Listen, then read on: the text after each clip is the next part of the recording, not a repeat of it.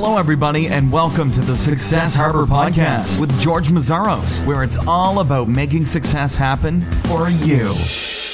Hi, everyone. This is George Mazzaros with Success Harbor, and I have Randy Apuzzo with me. Randy is one of the creators of Zesty. Zesty is the first content management system designed for collaborative website building process. Welcome.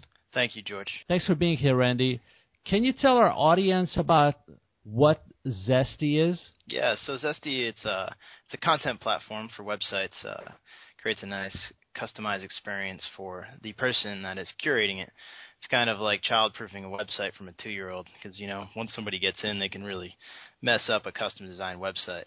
And on the other end, for developers and designers, you have this nice experience that you can use that information and data the way you want. So your design never gets jeopardized. You can have a completely custom experience, and your client's really happy in the end. So is Zesty competing with other CMSs like WordPress and Drupal, or not really? It's something completely different. Yeah, I guess if you have to compare it, I guess it would. We're really trying to focus on aspects of communication and collaboration, creating different roles for everyone involved in the process. So, in the world of building websites, yes, of course, but we're really trying to hit it with a different approach. It's more collaborative.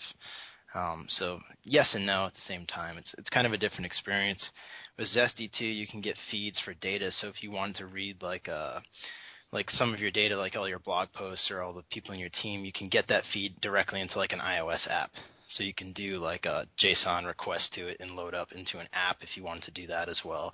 So it definitely offers a lot of different things in your traditional CMS. Okay.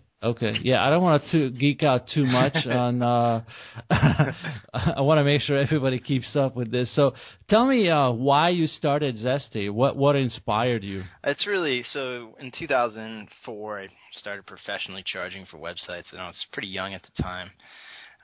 And also so did my partner. And really creating a custom experience for our clients at the time was really important because we wanted to design very custom websites. At the same time, we wanted the client to be able to edit them. And especially back then, it was a big challenge to do that and let them be able to jump in without really jeopardizing your website. Another big aspect, too, is the little things of a website, like, say, the phone number in the right-hand corner. Typically, that would be built into a design, like a template, not hooked up to somewhere where a client can go change that number. Those little aspects were really important, and we wanted to create a configurable content area that would allow you to do that. Without having to really taking a lot of the communication that doesn't make sense between your relationship, like, hey, can you update this phone number, gets caught up in an email, then you need to process a request, do you charge them for that time, etc. We really wanted to eliminate all that, and that's what we set out to do. And when did you start Zesty? What year was it? It became Zesty in 2010, but been building a version of, I guess, the CMS since about 2005. Okay. So let's talk about transitioning from a consulting business, because you still have a consulting, web development consulting business or something along those lines, right? Yes, we do. So let's talk about the transition from a consulting business to a product business and the challenges of that. You mentioned on your site that the consulting side feels like a chore 90% of the time, and I can relate because I've owned I'm a co-owner of a web development business too, and I'm about to pull my hair out half the time too, so I can relate to that. But let's talk about what are some of those challenges in terms of making the transition for you. Oh, challenge. Definitely the distribution of time. I think time in every aspect of my life outside of business as well is always the biggest challenge. And I guess as we take on clients and when we need to take on clients is when do we dedicate time directly to the product, when do we dedicate it directly to the client, which is nice because with our product it actually works. It's in our world, so we know it really well. So we can integrate part of what we're doing building the product into what we're doing with the consulting work. Which is really nice, but definitely there's some weeks that, if as a consultant, you could just get totally swamped. And that's really the most frustrating aspect. And every day it gets easier because as you're working towards building recurring revenue on your product, it takes a lot of the burden off of the monthly income you need to bring in to keep the business afloat. So is your goal to transition out of the consulting altogether, or? Yeah, I think some aspects. I still think we would definitely make some connections with the right client. One of the coolest things about consulting is that we've dealt with at least over 100 businesses in my career, and you learn so much about other businesses, and you have the opportunity to work with someone. It keeps you sharp. It lets you use the new technologies, keeps you up with the game, learn about how they're doing marketing, learn kind of their pains with their clients, and it gives you like a great overview of a business sense. So compare the two. Compare a consulting business to Zesty, because it's a product versus consulting where you just get money for your time. Let's talk about starting out something like Zesty. What are some of the big mountains to climb initially? Initially, if we completely bootstrapped. So not having a runway, I guess a big chunk of money to say, look, we have 3 months to catch up with our recurring revenue in order to make payroll.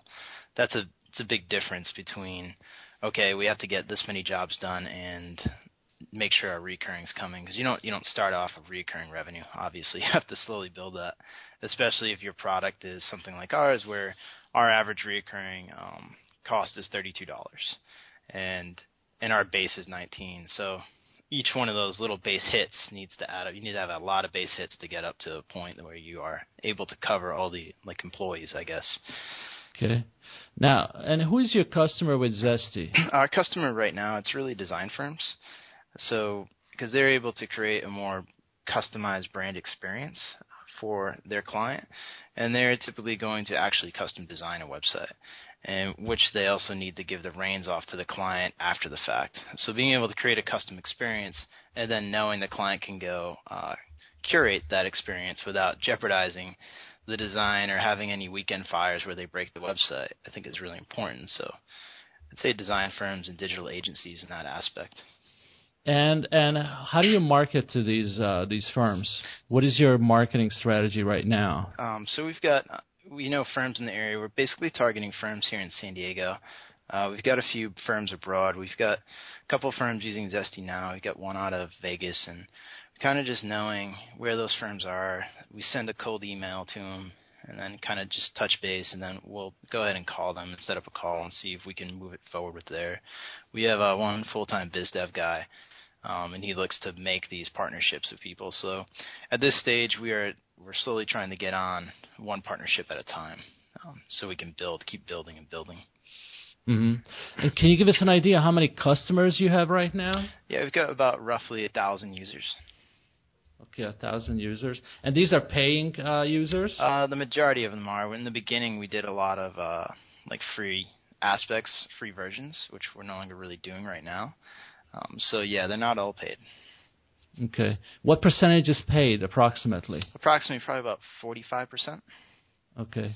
But so about 500 or 400 or so paid customers right now? Right, and then there's a big difference between a single user, because in our world, you can have one user make 5 websites, for example. You could have unlimited accounts, so which is really a big difference between, I guess, our traditional CMS, is where you can manage 20 different websites from one account and also have a client, be able to see their websites that way, but not create an account. So accounts are really shared between everybody, which is nice.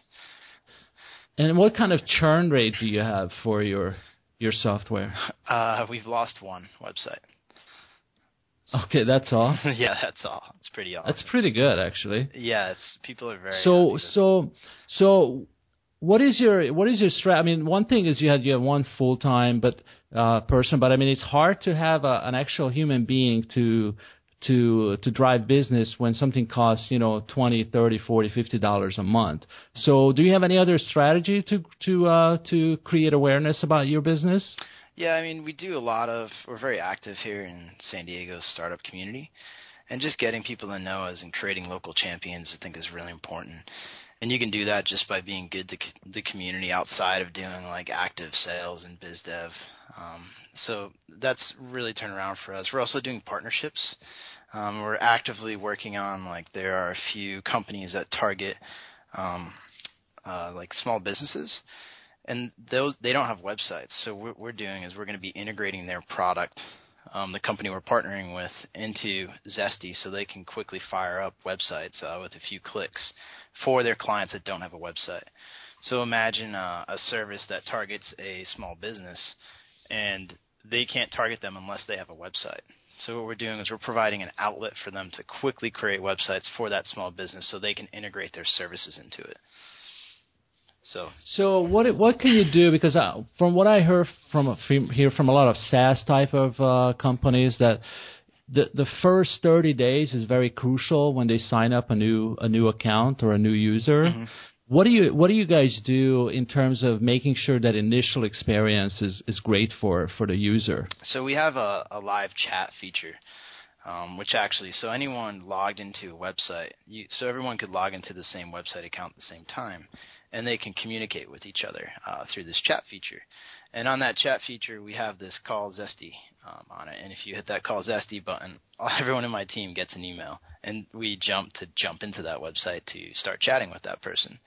And that's kind of nice because from a SaaS point of view, Zesty it's a pretty big investment because it's not like you just click it and start using it. You actually have to put some time in to build something on it.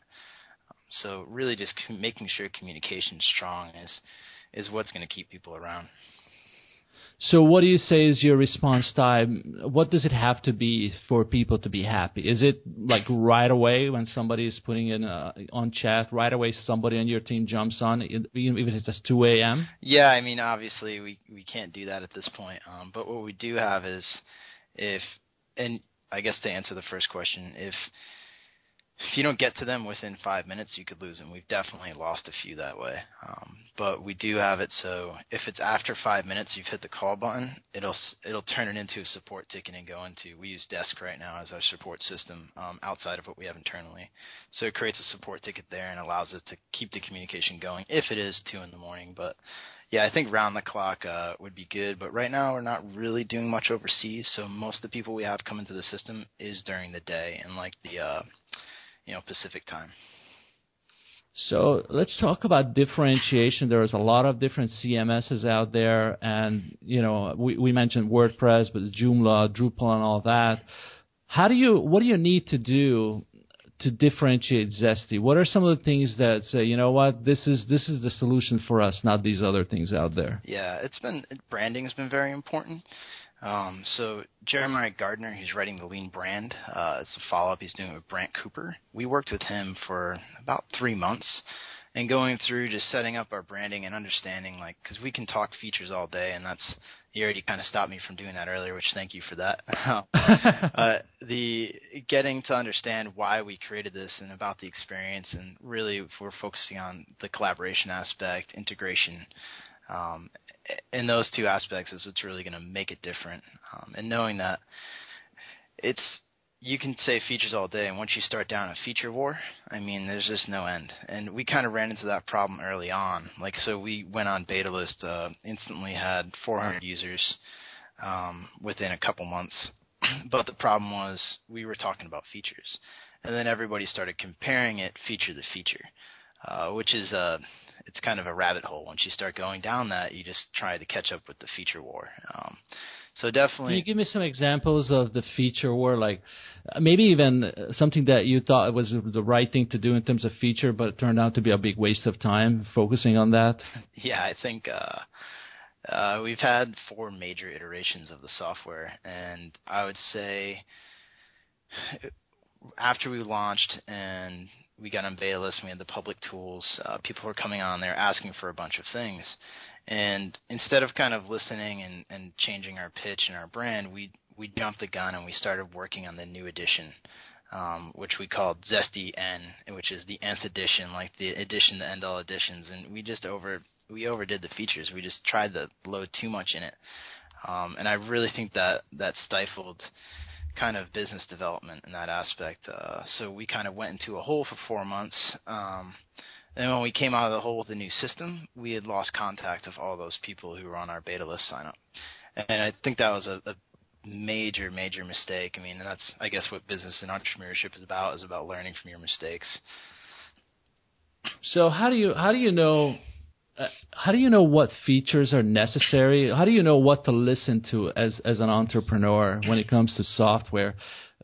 What should we ignore, and what should we say? Yeah, this sounds like something we need to do. Is it the number of requests, or is it the way they ask? What's your experience with that? So in the beginning, it would have been requests, asks, and what I thought. But today, I can tell you that you figure out what your brand is, and say, let's just say collaboration is one big aspect of our brand. We look at a feature. Does it line up with our brand? Is it going to communicate what we want our brand to communicate? And then we make that decision. So we have a table in our conference room, and we have features written down in index cards. And it's very easy to say, like, well, this is our brand, and these are our personas. So we know the type of people that are using Zesty based on who's currently using it and who we're going to be targeting. And then we have our brand aspects. So we take the feature, the index card, and we put it down, and we say, does it fit with one of these? Yes.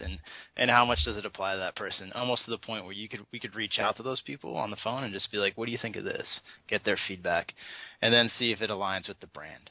And if it's matching both of those things, then we will execute it. It'll go into the feature queue, and then slowly start to build these things out. So from a bigger feature level, that's the approach we take. If there's a feature that's like stifling, say like growth of a website or something like that, or if there's a core promise, I guess in the end we could be called a CMS. And if we're not making the promise that a traditional CMS makes, we have to do that. So that wouldn't be considered a feature. It's kind of it's a core part of the product. If it's not fulfilling what people expect it to do outside of your brand, you have to absolutely have that to back up the promise of what you're offering. Okay. Now let's talk about, you mentioned that you're completely bootstrapped. Let's talk about, I read on one of your sites about, you have a post on this, but let's talk about why not take investors, or do you have even angel investors at this point? No, we don't have anything. Okay. Definitely have you considered angels or venture money? Yeah, we have. I mean, it's kind of looking at it from the aspect, like, we want someone that is passionate about what we're doing, about building custom websites, building a content system to deliver content either to apps or to websites or whatnot. And I mean, we're not out there actively going to all these pitch events and doing that. We're spending our time obviously on the product and bringing in money. But if we found the right person that wanted to join us and partner, and they had a great network, I'd absolutely consider that opportunity. But as it is, I mean, what we see, at least a lot around us, is VCs that are willing to look at us so long we do X, Y, and Z. And, you know, they're trying to turn their money over in, you know, a certain period of time. That's their business. They're not giving handouts. So you definitely don't want to take their money if you don't have a plan to exit.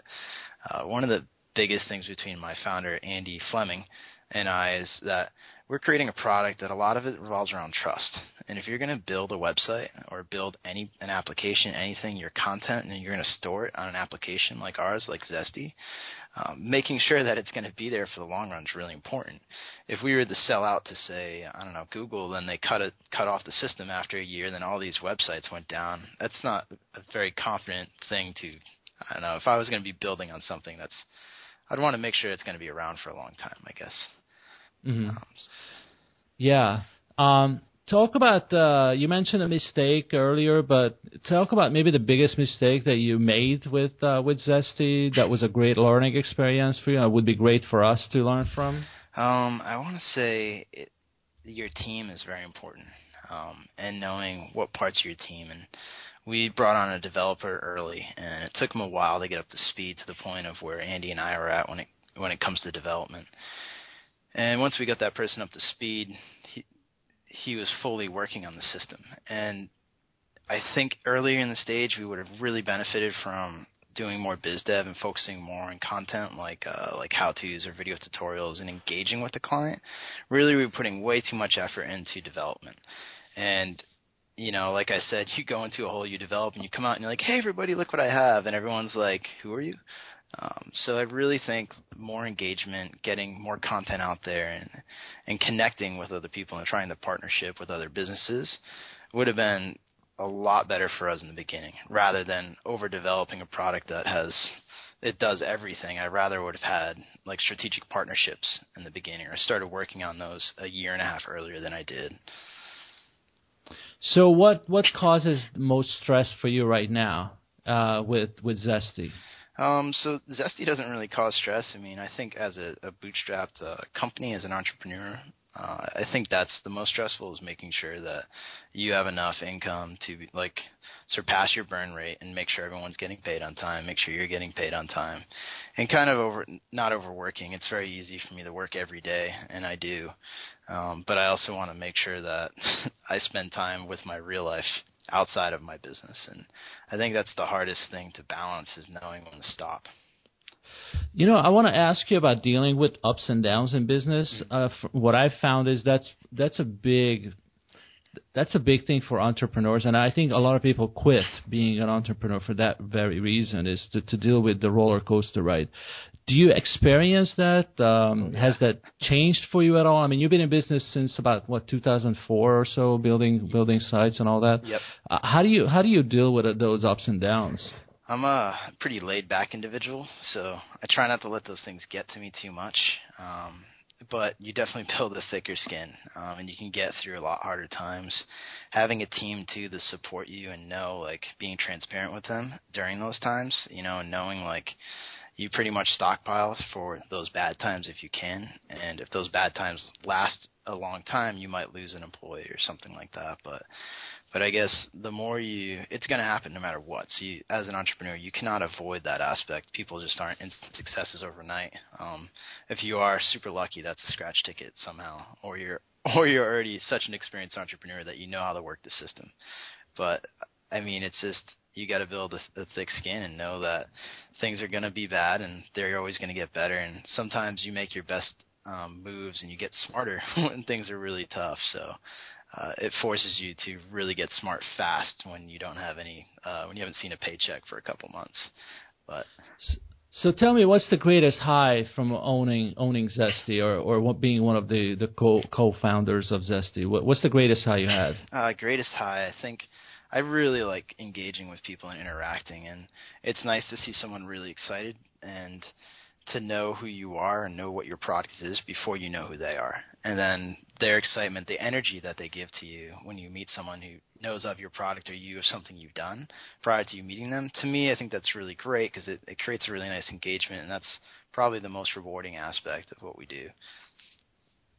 So what do you think is the biggest time waster for entrepreneurs? Because this is important to me and for many, because, you know, there are so many things you could be doing, and probably 90% of them would be a waste of time. What do you think, in your opinion, is the biggest time waster for people? I think, aside from being on Facebook. Sometimes being on Facebook's good, so long as you're promoting your business. So biggest time waste. So you build a product, and you have to build something that works. I mean, in the beginning, you can go through a phase where you just ask a bunch of people, will you do this? Will you pay for this? You start building a list, and so that you're validating the product. And then I'd say build the product in the most lean way possible. You know, it may not be scalable, and don't make it scalable. Make it as fast as you can make it, and get people engaged and start talking to them immediately, and then understanding how they feel about it, what they think, just communicating, constant communication with if you have 1-2 users, great. Talk to them, find out what they like, and start tweaking. Don't start developing without communicating with your clients or your users, so to speak. So if you would start all over again, would that be what you would differently, or what would be that you would be doing differently? More like building a platform and worrying more about the platform, or the group, or the culture, or yeah. What do you think is the most important? I'd concern yourself with, if I was to do this again, you know, there will be a time where I start another business somewhere in the future, and that's what I'd do. Is I'd go for engaging the user base that you know. So say you've spotted a problem, and you know how to create a software and application that's going to take care of that problem. So you start finding out who is having that problem and start communicating with those people before you even build, and just talk to them, like interview them, talk to them like in the same way you're talking to me, casually.